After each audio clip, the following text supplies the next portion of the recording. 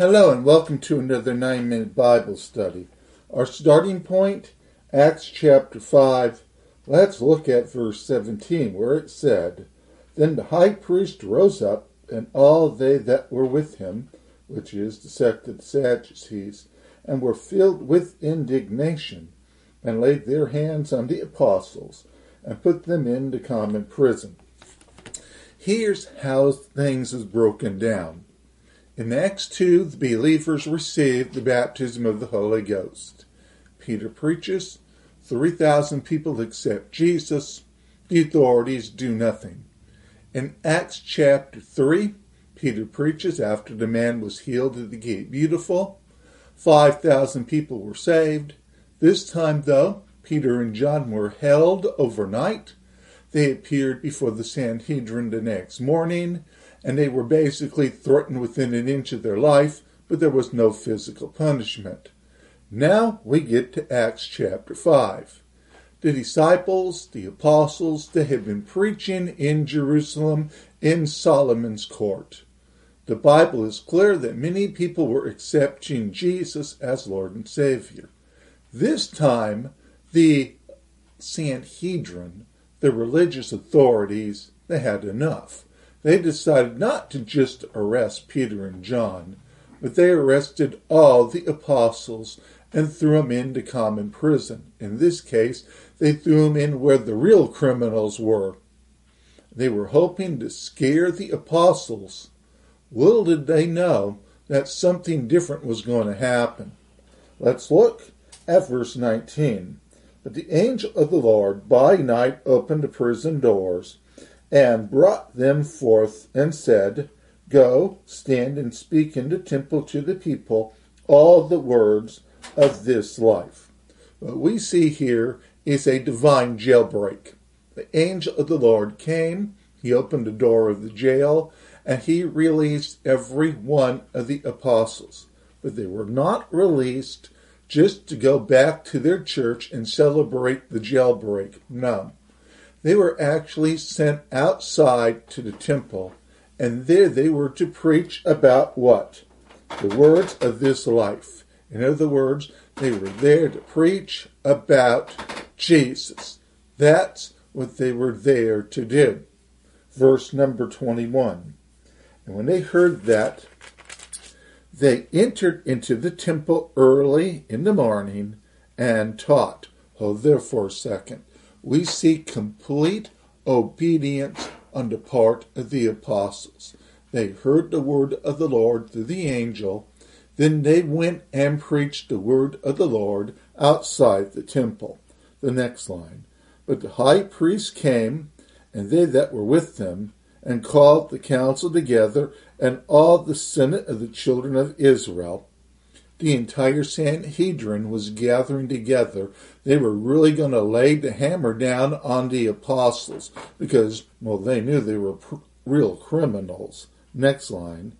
And sent to the prison to have them brought. Verse 22. But when the officers came and found them not in the prison, this is when they realized there's a massive jailbreak. They returned and told, saying, The prison truly found we shut with all safety, and the keepers standing without before the doors. In other words, the jail was secure. The door was locked. The door behind the door was locked. Everything was safe and secure. No one should have broke out of the common prison. But what was the next line? But when we had opened, we found no man within. Every one of them had escaped from jail. Verse 24. Now when the high priest and captains of the temple and the chief priests heard these things, they doubted of them whereunto this would grow. Now they're nervous. Verse 25. Then came one and told them, saying, Behold, the men whom ye put in prison are standing in the temple and teaching the people. Now, you would think at this point the religious authorities in Israel would begin to understand that something big beyond them was happening. After all, You don't see jailbreaks like this. So far in the church, we know that there have been many, many healings. And now we have this, let's call it what it is, massive miracle with all of these people outside preaching about Jesus. At this point, they could have said, you know what? We're fighting against God. It isn't going to work. But at this point, the rulers, they really wanted to set an example to tell the people not to follow Jesus. Verse 26. Then went the captain with the officers and brought them without violence, for they feared the people lest they should have been stoned. This was a quiet arrest. Verse 27. And when they had brought them, they set them before the council, and the high priest asked them, saying, Did not we straitly command you that ye should not teach in this name? We told you not to teach about Jesus, that he is the Christ, that he shed his blood on the cross, and this is the part that really irked them more than anything else, that God raised him from the dead.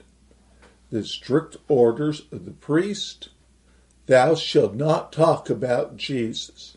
Yet what did we just see earlier in the chapter? We saw the angel of the Lord say, go and preach about this life.